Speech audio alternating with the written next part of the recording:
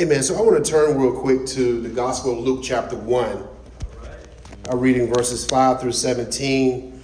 And as I read this, then we'll open up. I'm going to give my own welcome that I want to give. But I want to jump right into the word that set the tone for what I pray and hope that we will experience this evening. So glad to be here. We send greetings from Mission House, as my wife did. Thank you, Tony, for such a beautiful introduction and welcome of our church. Thank you for the hospitality of Pastor Johnson and First Lady Johnson and the Antioch Church Missionary Baptist Church family. We thank you and blessings to all, and welcome to all our ministers and clergy who are here this evening. We thank God for you and all the rest of the community. We thank you for being here in service this evening. We thank God for you. We pray that you have a blessed evening today, and we'll see how this goes. Luke chapter 1, verses 5 through 17. In the time of Herod, King Judea, there was a priest named Zechariah, who belonged to the priestly division of Abijah. His wife Elizabeth was also a descendant of Aaron. Both of them were righteous in the sight of God, observing all the Lord's commands and decrees blamelessly. But they were childless because Elizabeth was not able to conceive, and they were both very old. Once when Zechariah's division was on duty and he was serving as priest before God, he was chosen by Lot, according to the custom of the priesthood, to go into the temple of the Lord and burn incense. And when the time for the burning of incense came, all the assembled worshipers were praying outside. Then an angel of the Lord appeared to him, standing at the right side of the altar of incense. When Zechariah saw him, he was startled and was gripped with fear. But the angel said to him, "Do not be afraid, Zechariah. Your prayer has been heard. Your wife Elizabeth will bear you a son, and you are to call him John. He will be a joy and delight to you. And many will rejoice because of his birth. For he will be great in the sight of the Lord. He is never to take wine or other ferment drink, and he will be filled with the Holy Spirit even before he is born." Remember that. "He will bring back many of the people of Israel to the Lord their God. And he will go on before the Lord," and here it is, "in the spirit and power of Elijah, to turn the hearts of the parents to their children and the disobedient to the wisdom of the righteous, to make ready a people prepared for the Lord." And so you may be seated. Thank God for his word, God's word for God's people. And so, the topic for tonight, if I was to title this sermon, it is this: Go in the spirit and power of Elijah. Good evening, brothers and sisters. Here we are. To those on Facebook Live, hello.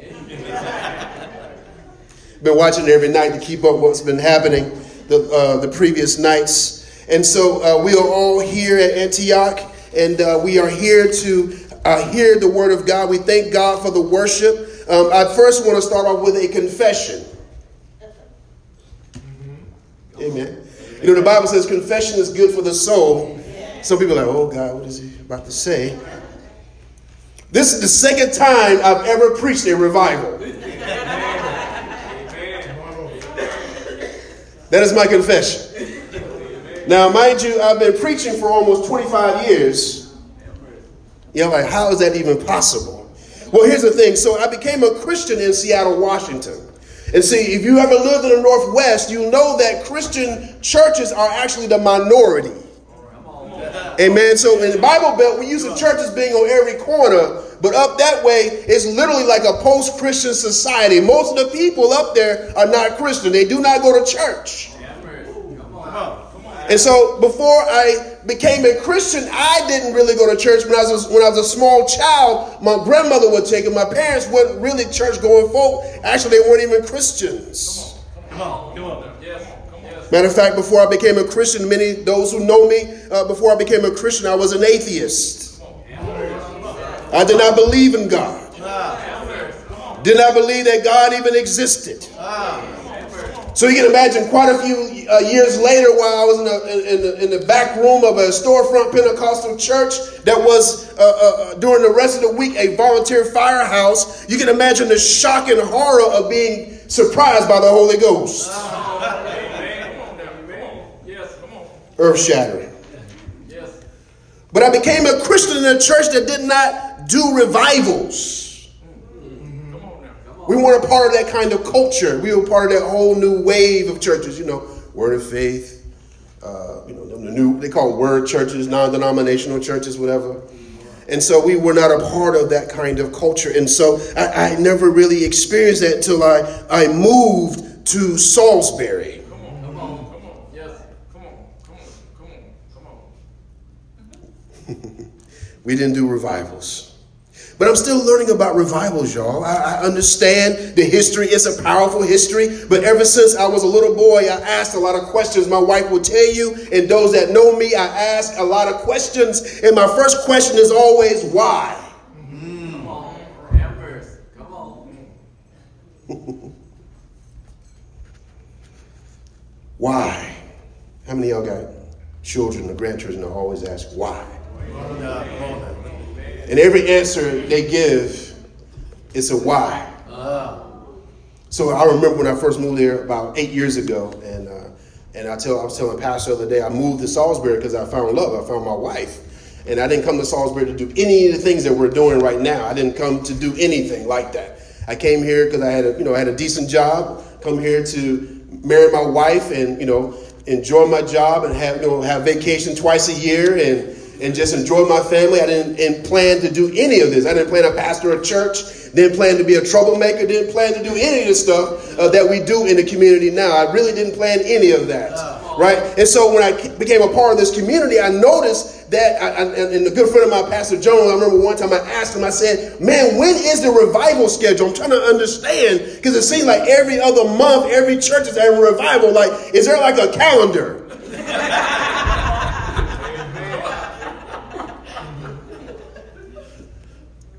I'm not trying to be disrespectful. I'm going somewhere with this, right? Because the thing is, I don't judge. I'm just curious.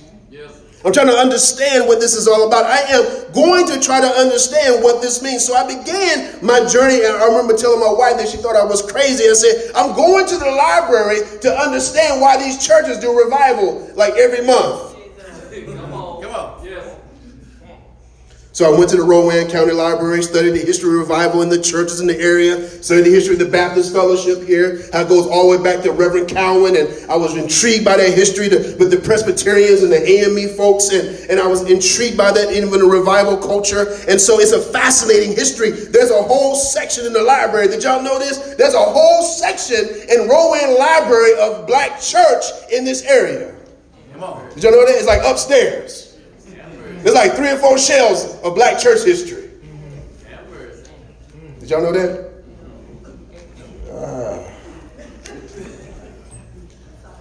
That's all right. That's all right. It's still there. You ought to take a field trip to read up on these things. But can I share with you what I learned? So in my research, I discovered a lot about revival. And here are a few definitions. It is an improvement in the condition or strength of something. You gotta come on. I'm going somewhere tonight. Come on. It is an improvement in the condition or strength of something.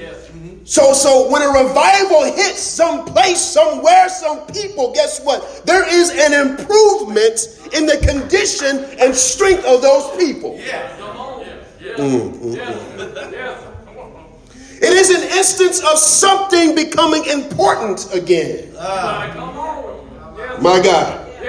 It is an instance when something becomes important again. What if God became important again? What if Jesus became important again? What if the Holy Spirit became important again? What if transformation of our communities became important again? What if the binding together of our community became important again? Yes. Revival is a new production of an old play.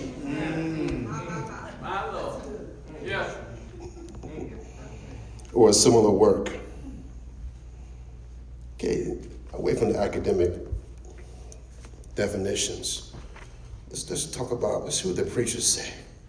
There's a theologian named J.I. Packer. He said, revival is God's quickening visitation of his people, touching their hearts and deepening his work of grace in their lives. It is God's quickening visitation of his people. That means when God shows up, and that's another thing I want to say this evening. The thing about revival is not strong-arming God to show up in this place. Revival is when you recognize that God is already up in here.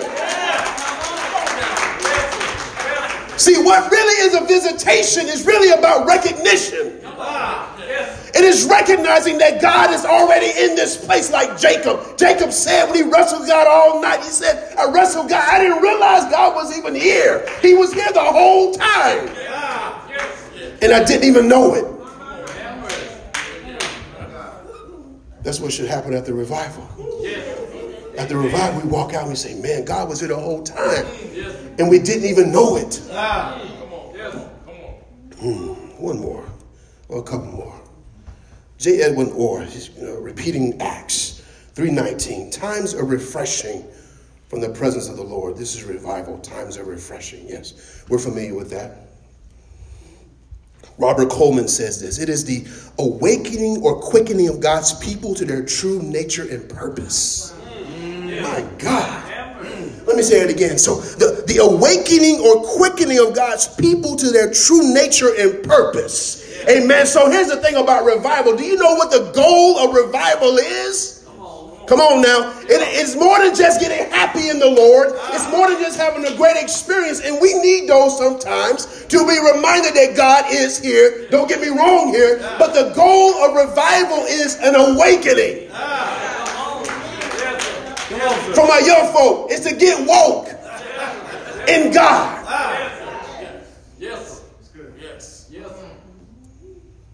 Richard Owen Roberts, revival is an extraordinary movement of the Holy Spirit producing extraordinary results. It is an extraordinary movement of the Holy Spirit producing extraordinary results. Duncan Campbell says that it is when a community becomes saturated with God.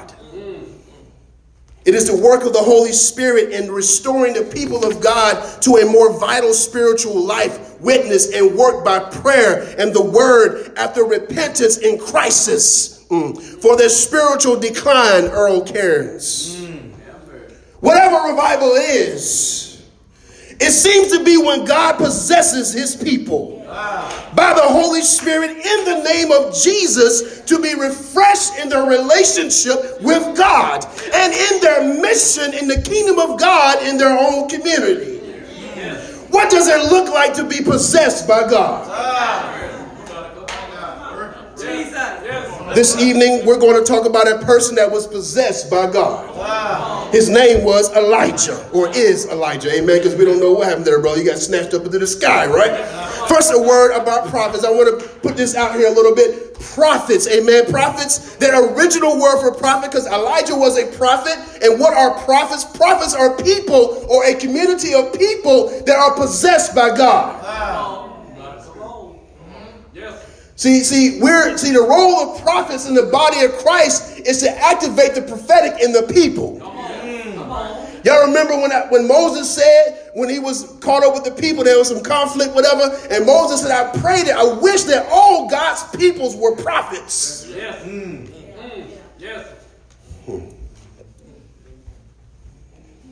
The original word for prophet is to be a mouthpiece for God. Right? This is a standard definition. You've heard this before. But I want to talk about the root word. It may be a little controversial.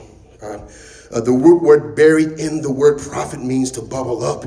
It also means to be drunk. Come on. Yes. Or for my sophisticated folk, to be intoxicated. Yes. I know we in church.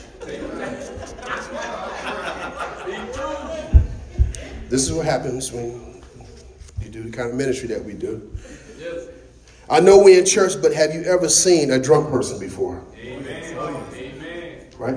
Like some of y'all say, yeah, I saw the other person the other day in the church. I was watching what they were drunk. Let me put it this way.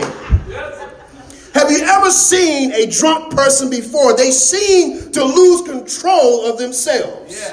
You ever notice this? They seem to be controlled by the substance in their bodies. They talk different. They act different. They reason differently. Sometimes being drunk can bring out the worst in a person. Physical, emotional abuse. Another power seems to control their minds and their bodies. But prophets,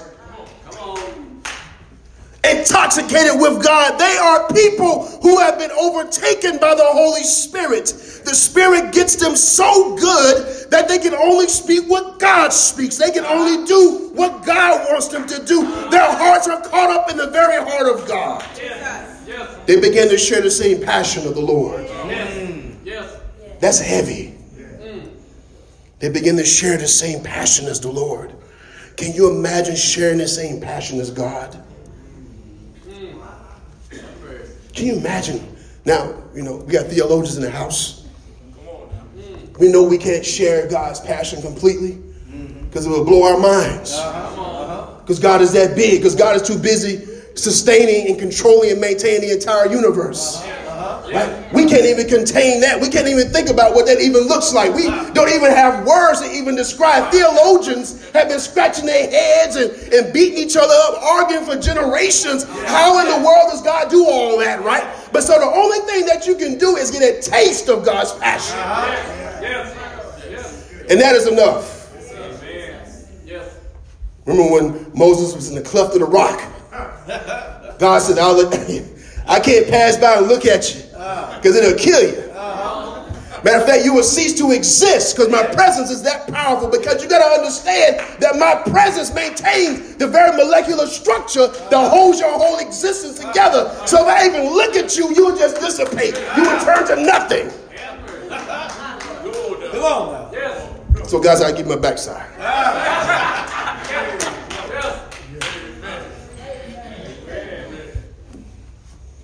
But what does it look like? Can you imagine how passionate God is about things? Young people, I need you to understand, young people here, the young people that are here, and even some of the elders in the house this evening, some of the younger, older people like myself who are in the house, you need to understand that God is very passionate about you. But what is God passionate about? Do you know? Look at your prophets. Look at the prophets in Scripture. Sometimes they are the clue to what God is passionate about. When the Holy Ghost gets a hold of you, your life begins to be caught up in the movement of another power. Come on. Just like the drunken person who's drunken off of spirits, off of alcohol. When you get intoxicated by God, you are driven, you are moved. Your life begins to be shaped by a power that's greater than yourself.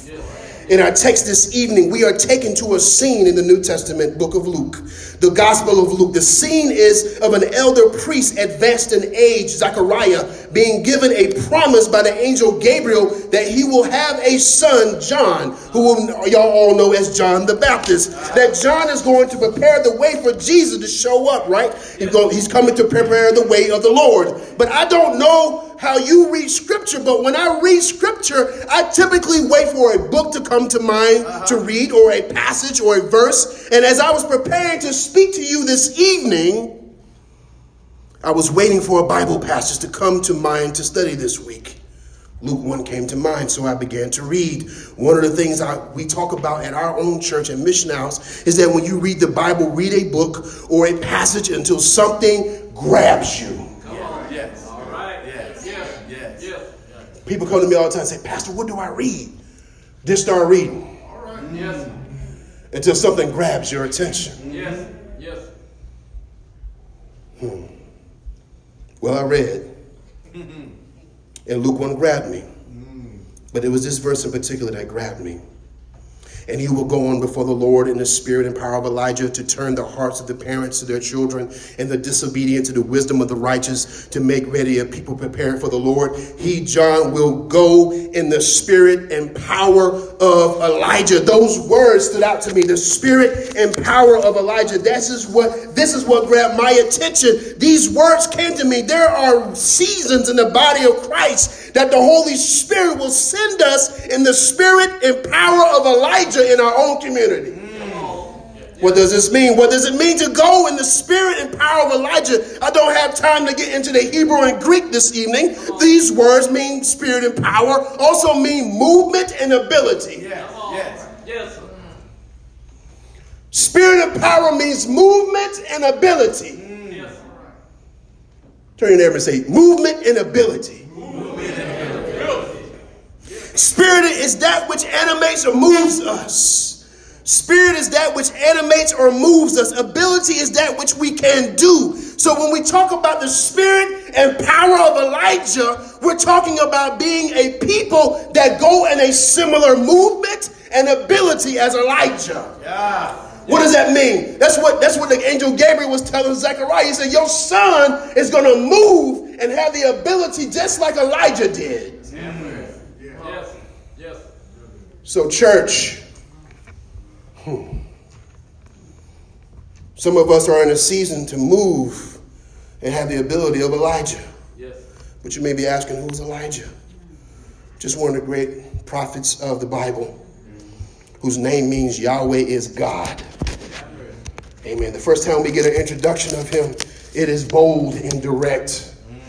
1 Kings 17, 1 through 7, 17, 1 says, now Elijah the Tishbite from Tishbe in Gilead, he was a country preacher, said to Ahab, the king, and this is important, this is intriguing. Here is a prophet that seems to come out of nowhere, literally nowhere. We don't even know his family of origin. Oftentimes in scripture, they will give important people where they come from, who their people is, who their mama and daddy and them is. We don't know that about Elijah. All we know is he comes from Tishba.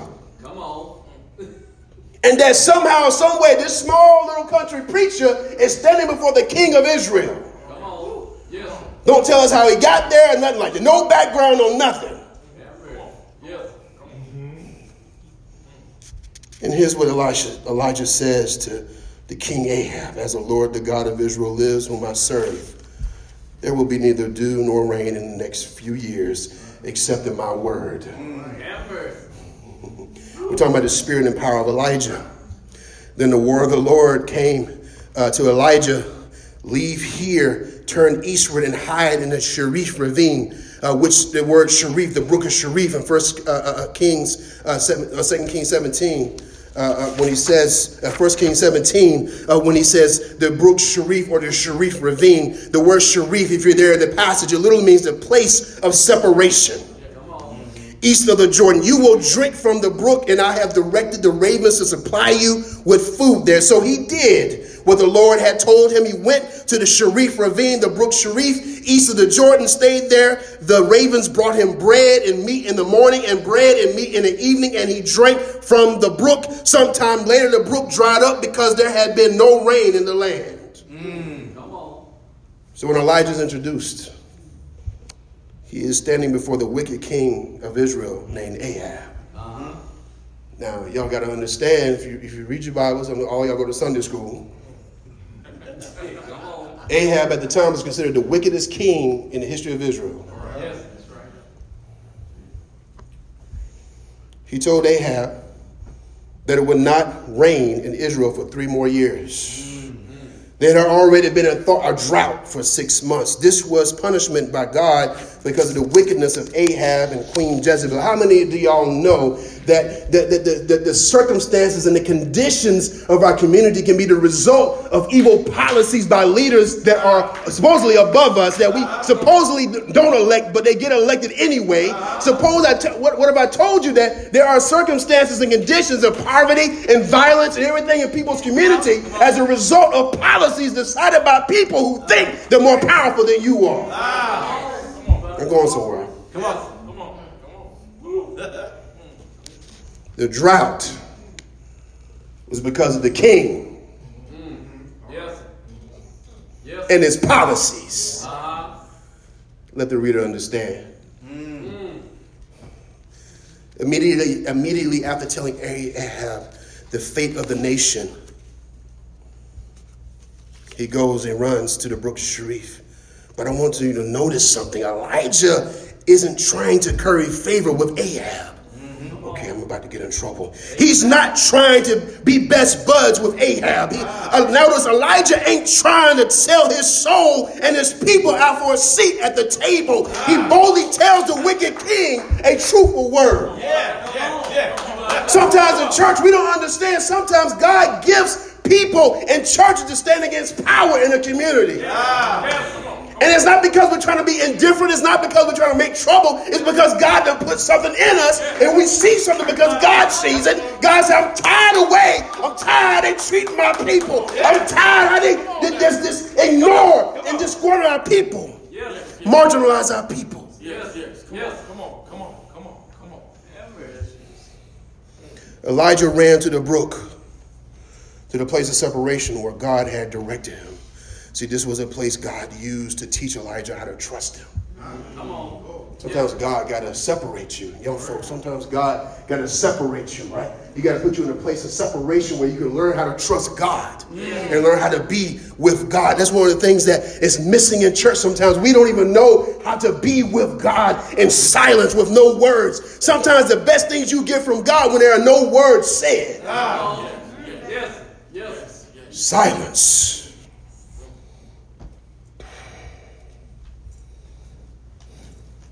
God fed Elijah from the brook and through birds. Because of the drought, the brook dried up. One of the things I learned is to be in the spirit and power of Elijah. You got to be a people that feel the pain of the people. Yes. See, Elijah felt the drought like everybody else did. See, church, if we're going to step out into the spirit and power of Elijah, we got to be a church to feel the pain of the people. Yes.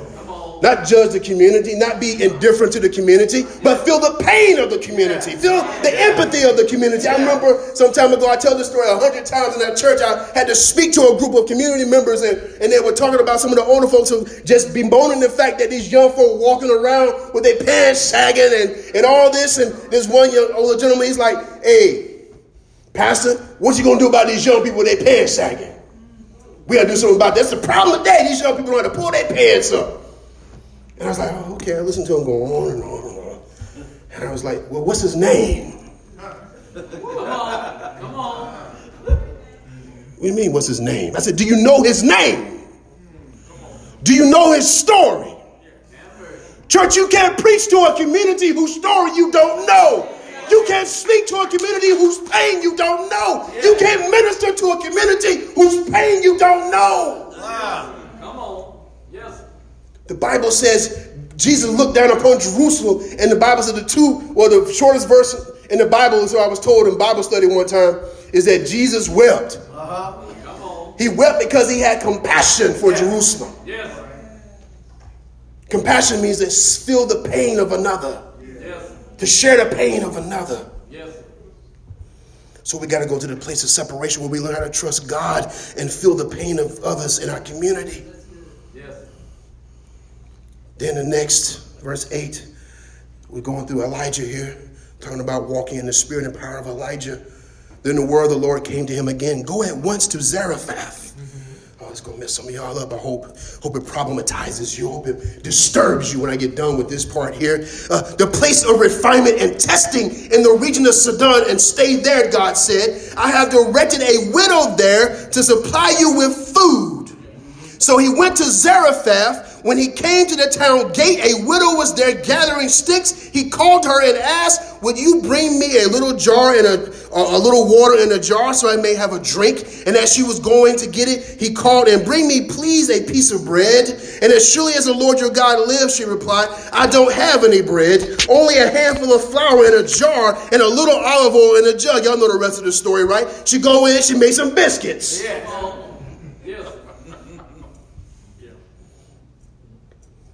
Because she says, well, prophet, I'm going to make these biscuits for you and me and my son, and we all going to die. Because he's in a land where the powerful are getting rich and the poor are getting poorer. They have very little to live on. Like a lot of people, I work in Social Security. I can't tell you how many people, like our elders in the community, say they come up to my window and say, Pastor Smith, what do I do today? Do I choose medicine or food? Because that donut hole. I know what I'm talking about if you're on Medicare. Amen. King said, if you don't preach the gospel and deal with the material conditions of your people, you are not preaching the gospel. Come on. I don't know what got into me tonight. Elijah said to her, don't be afraid. Go home and do as you have said. But first make a small loaf of bread. And she goes and makes the biscuit, whatever. So she went away and did as Elijah told her, verse 15. So there was food every day for Elijah and for the woman and her family. And for the jar of flour was not used up and the jug of oil did not run dry, in keeping with the word of the Lord spoken by Elijah. Verse 17. Sometime later, the son of the woman who owned the house became ill. He grew worse and finally stopped breathing. She said to Elijah, what do you have against me, man of God? Did you come to remind me of my sin and kill my son? Give me your son, Elijah said. Give us your youth. He took him from her arms, carried him to the upper room where he was staying, and laid him on his bed. Then he cried out to the Lord, Lord, my God, have you brought tragedy even on this widow I'm staying with by causing her son to die? Then he stretched himself out on the boy 3 times. That's persistence. That's commitment. That's saying, I'm staying with this dead body until it raises up. That's what Elijah's commitment is. That's what it means to go in the spirit and power in Elijah. You stay with the dead body. You stay stretched out with deadness until it rises up. Come on. Yes. And cried out to the Lord, Lord my God, let this boy's life return to him. The Lord heard Elijah's cry, and the boy's life returned to him, and he lived. Elijah picked up the child and carried him down through to the room into the house. He gave him to his mama and said, look, your son is alive. Amen. Man, I wish we could tell that story over the past several years. Yes. But there's a lot of mamas in this community that we can't tell this to. Amen. We should never forget that. Then a woman said to Elijah, now I know that you are a man of God and that the word of the Lord from your mouth is the truth. But here's the thing, y'all. Here's the thing that we often miss when we preach this sometimes. You know, God bless my spiritual birthright, but we turn this into a bless me kind of passage. And as if you give a whole bunch of money to the prophet, then you get a Powerball heavenly return. That's not the purpose of this passage. That's not what God is saying here. The God then told Elijah to go to Zarephath. Here's the thing you need to know. Zarephath was a pagan territory. Come on. The widow was not an Israelite. She was an unbeliever. She worshiped other gods. Did y'all know this? She wasn't a church person trying to get a blessing from the prophet. She was an unbeliever who met the spirit and power in Elijah. She met a compassionate human being who was going her way. Yes. Break it down. In the midst of a famine, God will bring a word of abundance. Even when a community is unjust, God has a way to bring a word of abundance. Her son fell ill and died. She thought Elijah had brought a curse upon her household. This woman, again, is not an Israelite. She's a pagan. She doesn't even serve the same God as Elijah. Neither does her son. But notice what Elijah does with his pagan mother and her pagan son. Elijah carried the boy to his bed, prayed over him, yet he still trusted God.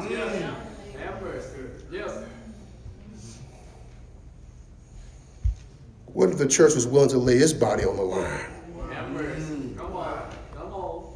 Stretch his body out for the community, for the youth. No matter if they go to church or not. Amen. Come on. No matter if they look like good church kids or not. Yes. No matter if they look the part or not. Is the church willing to go to the streets of our community and lay its body on the line for our youth?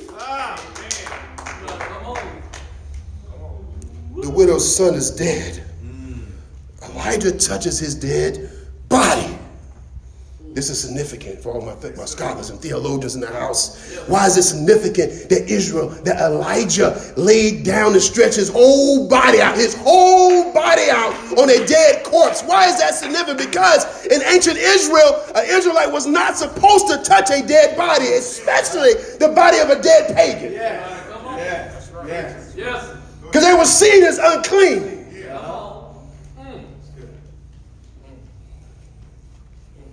To touch a dead body was to become unclean. Get this. Elijah risked becoming unclean by laying his body on the line for someone in this community. Is the church ready to be unclean? Are you ready to be unclean? Are you really ready to go into the spirit and power of Elijah? If the church is going to move in the spirit and power of Elijah, it's going to have to stretch out its body on the ones the powers of this community do not care about. Those in the margins, the forgotten places of our community, the ones we cleanse our conscience with charity, thinking we've done some of this because we gave some toys and some turkeys and some school supplies. We think we're good when we have not even addressed the very reason why we got to have back to school supplies. Nothing against back to school giving. We got to do it. We got to take care of our people. I understand it. We got to have back to school giveaways. But we got to have the prophetic word that says, why we got to keep having these? Come on, sir. Elijah laid his body down.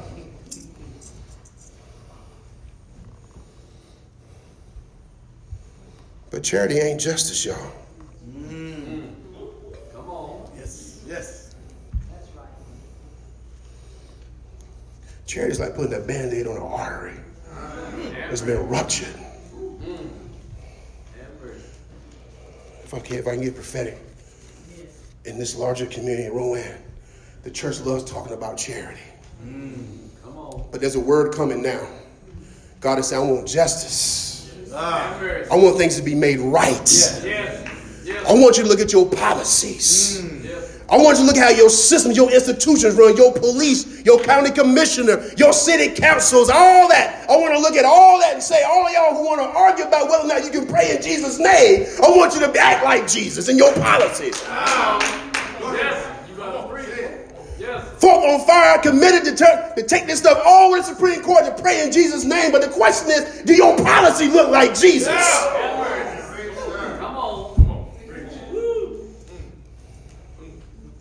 Yo, for like, what?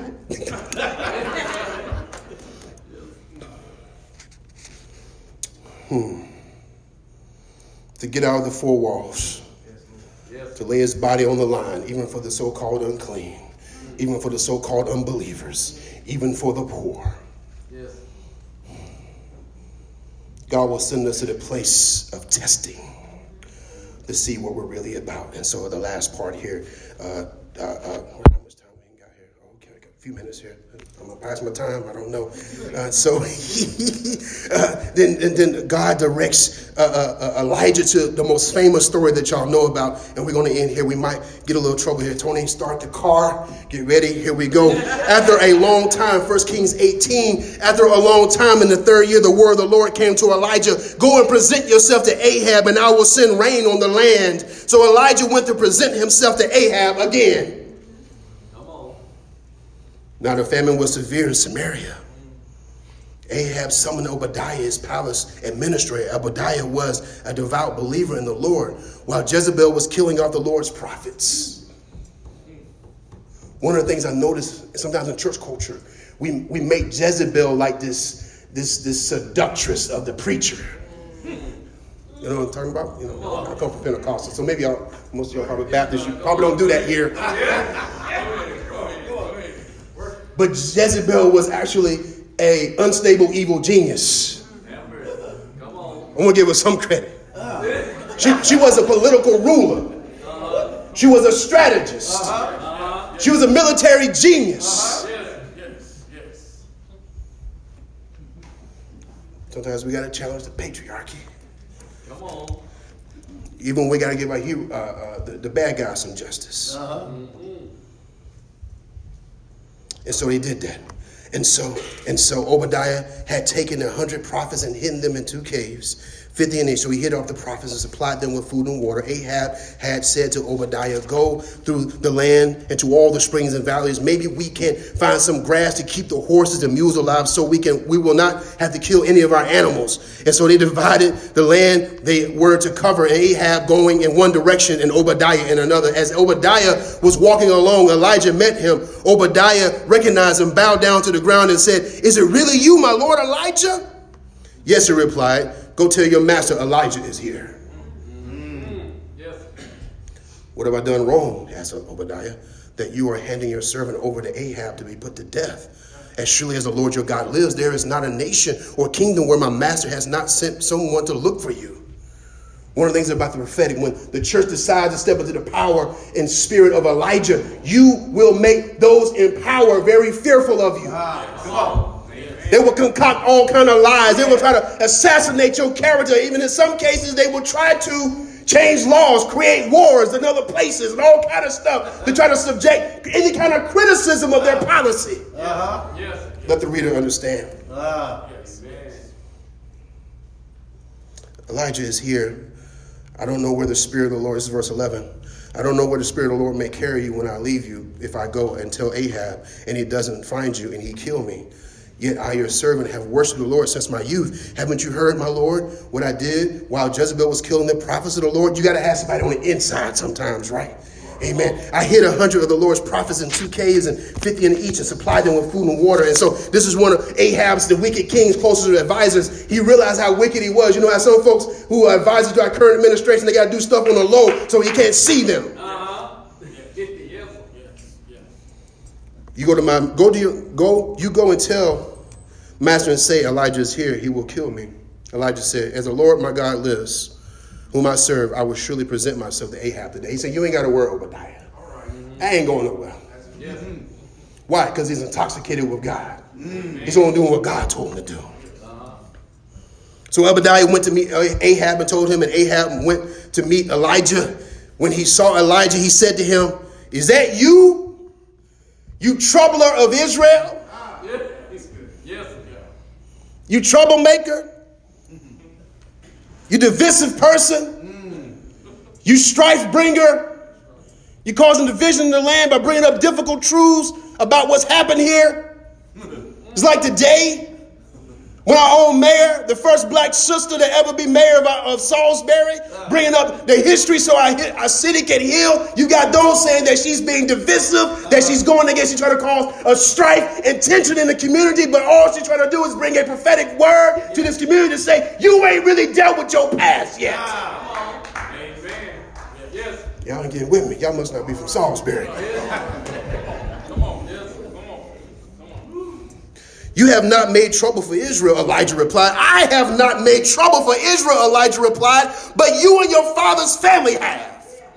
I love this country preacher. He got backbone, y'all. He got Holy Ghost backbone. He told the wicked king who's got armies under his command, who has alliances with other powerful nations. He's standing in his presence at his table, not telling him, man, you the best king our people ever had. No, he said this. He said, your fault. Yes. Let the reader understand. Yes.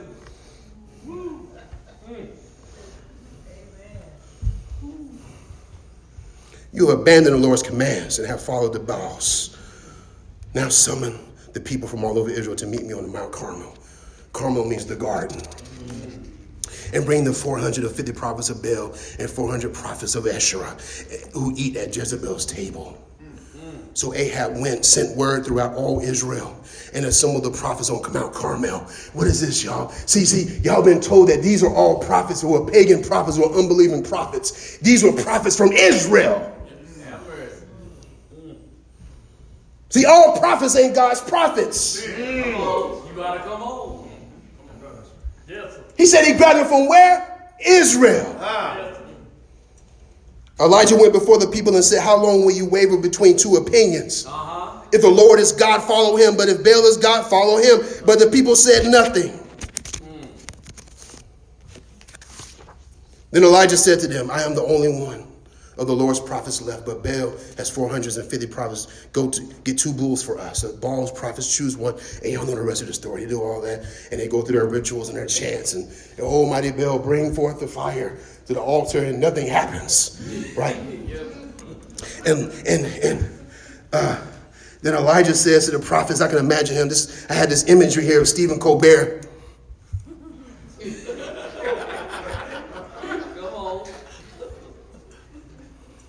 What's up? Or Dave Chappelle. I'm sorry, I'm in church. Or your favorite Christian comedian, whoever that is. Say, what's up? Where the fire at 20? And the prophets began to shout louder. Baal, answer us, they shouted, but there was no response. No one answered, and they danced around the altar they had made. At noon, Elijah began to taunt them. He began to get comedic with them. He becomes a satirist. He says, shout louder, maybe he's asleep. Surely he is a god. Perhaps he is deep in thought or busy or traveling. Maybe he is sleeping and must be awakened. So they shouted louder and slashed themselves with swords and spears, as was their custom, until their blood flowed. Midday passed, and they continued their frantic prophesying until the time for the evening sacrifice. But there was no response. No one answered, and no one paid attention. Come on. Then Elijah said to the people, watch this. They came to him, and he repaired the altar of the Lord, which they had been torn down. So all that stuff they were doing, it was their altar to an idol. Elijah took 12 stones, the tribes of Israel, to whom the word of the Lord came, saying, your name shall be Israel. Verse 32, he's trying to reunify the nation against a wicked king. With the stones, he built an altar in the name of the Lord. And he dug a trench around it large enough to hold 2 seahs of seed. He arranged the wood, cut the bull into pieces, and laid it on the wood. Then he said to them, fill 4 large jars with water and pour it on the offering and on the wood. Do it again, he said. Then they did it again. They poured a whole bunch of water, gallons of water on this altar. He said, I'm making a point. Do it a 3rd time, he ordered. And they did it to the 3rd time. The water ran down around the altar and even filled the trench. At the time of sacrifice, the prophet Elijah stepped forward and prayed, Lord, the God of Abraham, Isaac, and Israel, let it be known today that you are the God of Israel. You are the God in Israel, and that I am your servant. I have done all these things at your command. Answer me, Lord, answer me, so that these people will know that you, Lord, are God, and that you are turning their hearts back again. Then the fire of the Lord fell and burned up the sacrifice, the wood, the stones, and the soil, and also licked up the water in the trench. When all the people saw this, they fell prostrate and cried, the Lord, he is God. The Lord, he is God. Then Elijah commanded them, seize the prophets of Baal. Don't let anyone get away. It's too graphic what happens next. Then first, I ain't going to do that. We got the babies here. I'm giving a pastoral advisory. Verse 41, and Elijah said to Ahab, go eat and drink, for there is the sound of heavy rain. So Ahab went off to eat and drink. But Elijah climbed to the top of Carmel, bent down to the ground and put his face between his knees. Go and look toward the sea, he told his servant. And he went up and he looked. There is nothing there, he said. 7 times Elijah said, go back. The 7th time the servant reported, a cloud as small as a man's hand is rising from the sea. So Elijah said, go and tell Ahab, hitch up your chariot and go down before the rain stops you. Meanwhile, the sky grew black with clouds and wind and rose. A heavy rain started falling, and Ahab rode off to Jezreel. The power of the Lord came on Elijah, and tucking his cloak into his belt, he ran ahead of Ahab all the way to Jezreel. After the 3.5 years of drought were complete, God told Elijah to return to Ahab. The king had already gone in search of water for the nation. Elijah met Obadiah and was also in search of water by the king's command. So here it is. Elijah now, after all the confrontation, Elijah, after God shows up, God sends rain. Yes. When they put everybody in their place, God sends rain. I'm finishing here.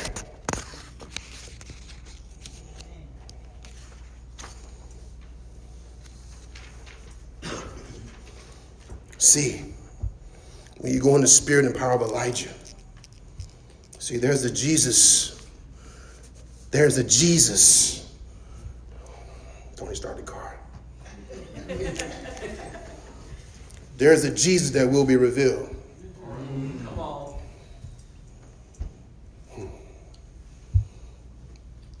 There's the Jesus of your slave masters. Come on. Yes. Come on. And there's the Jesus of the God of Israel. Let the hearer understand.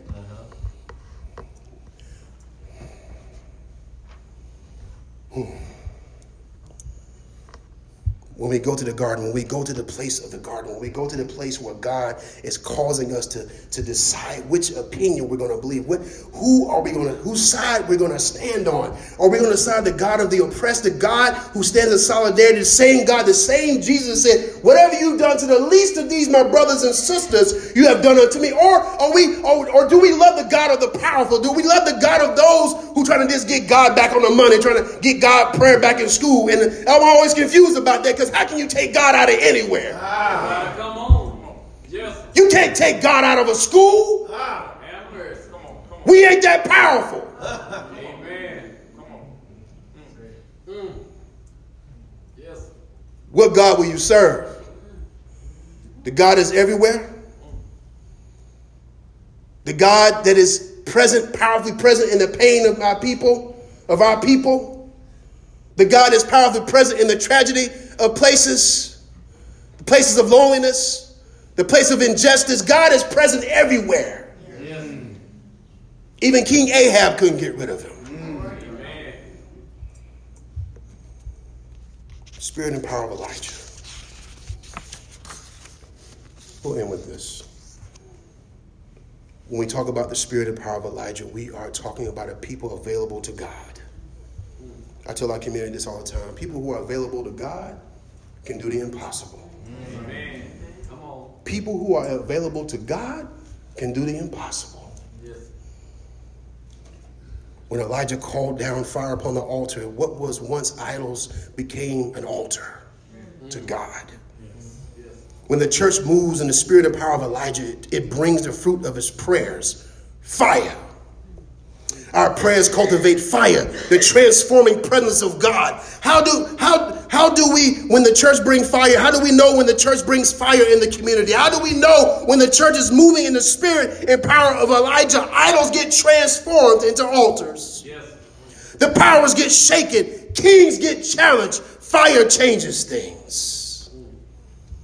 Ordinary people who live everyday lives in the midst of personal community challenges. The writer says in James 5, 17, 18, he says it this way. Elijah was just like us.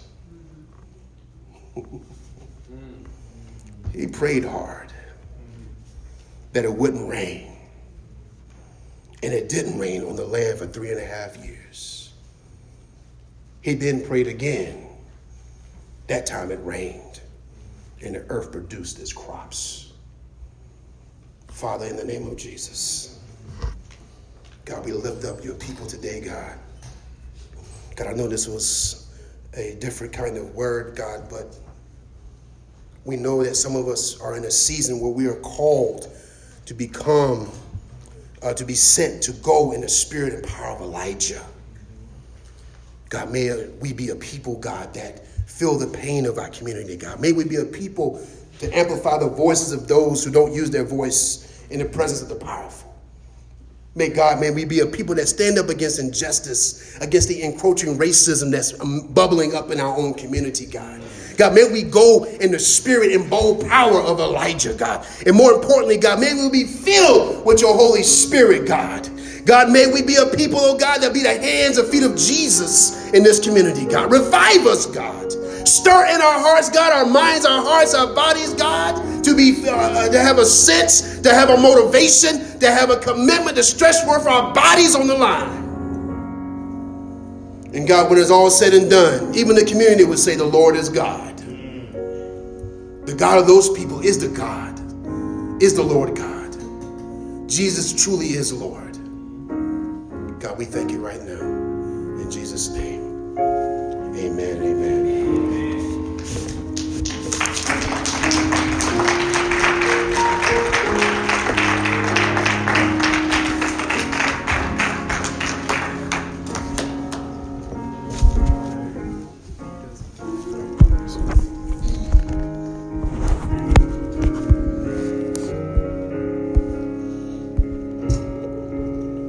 We give thanks unto God for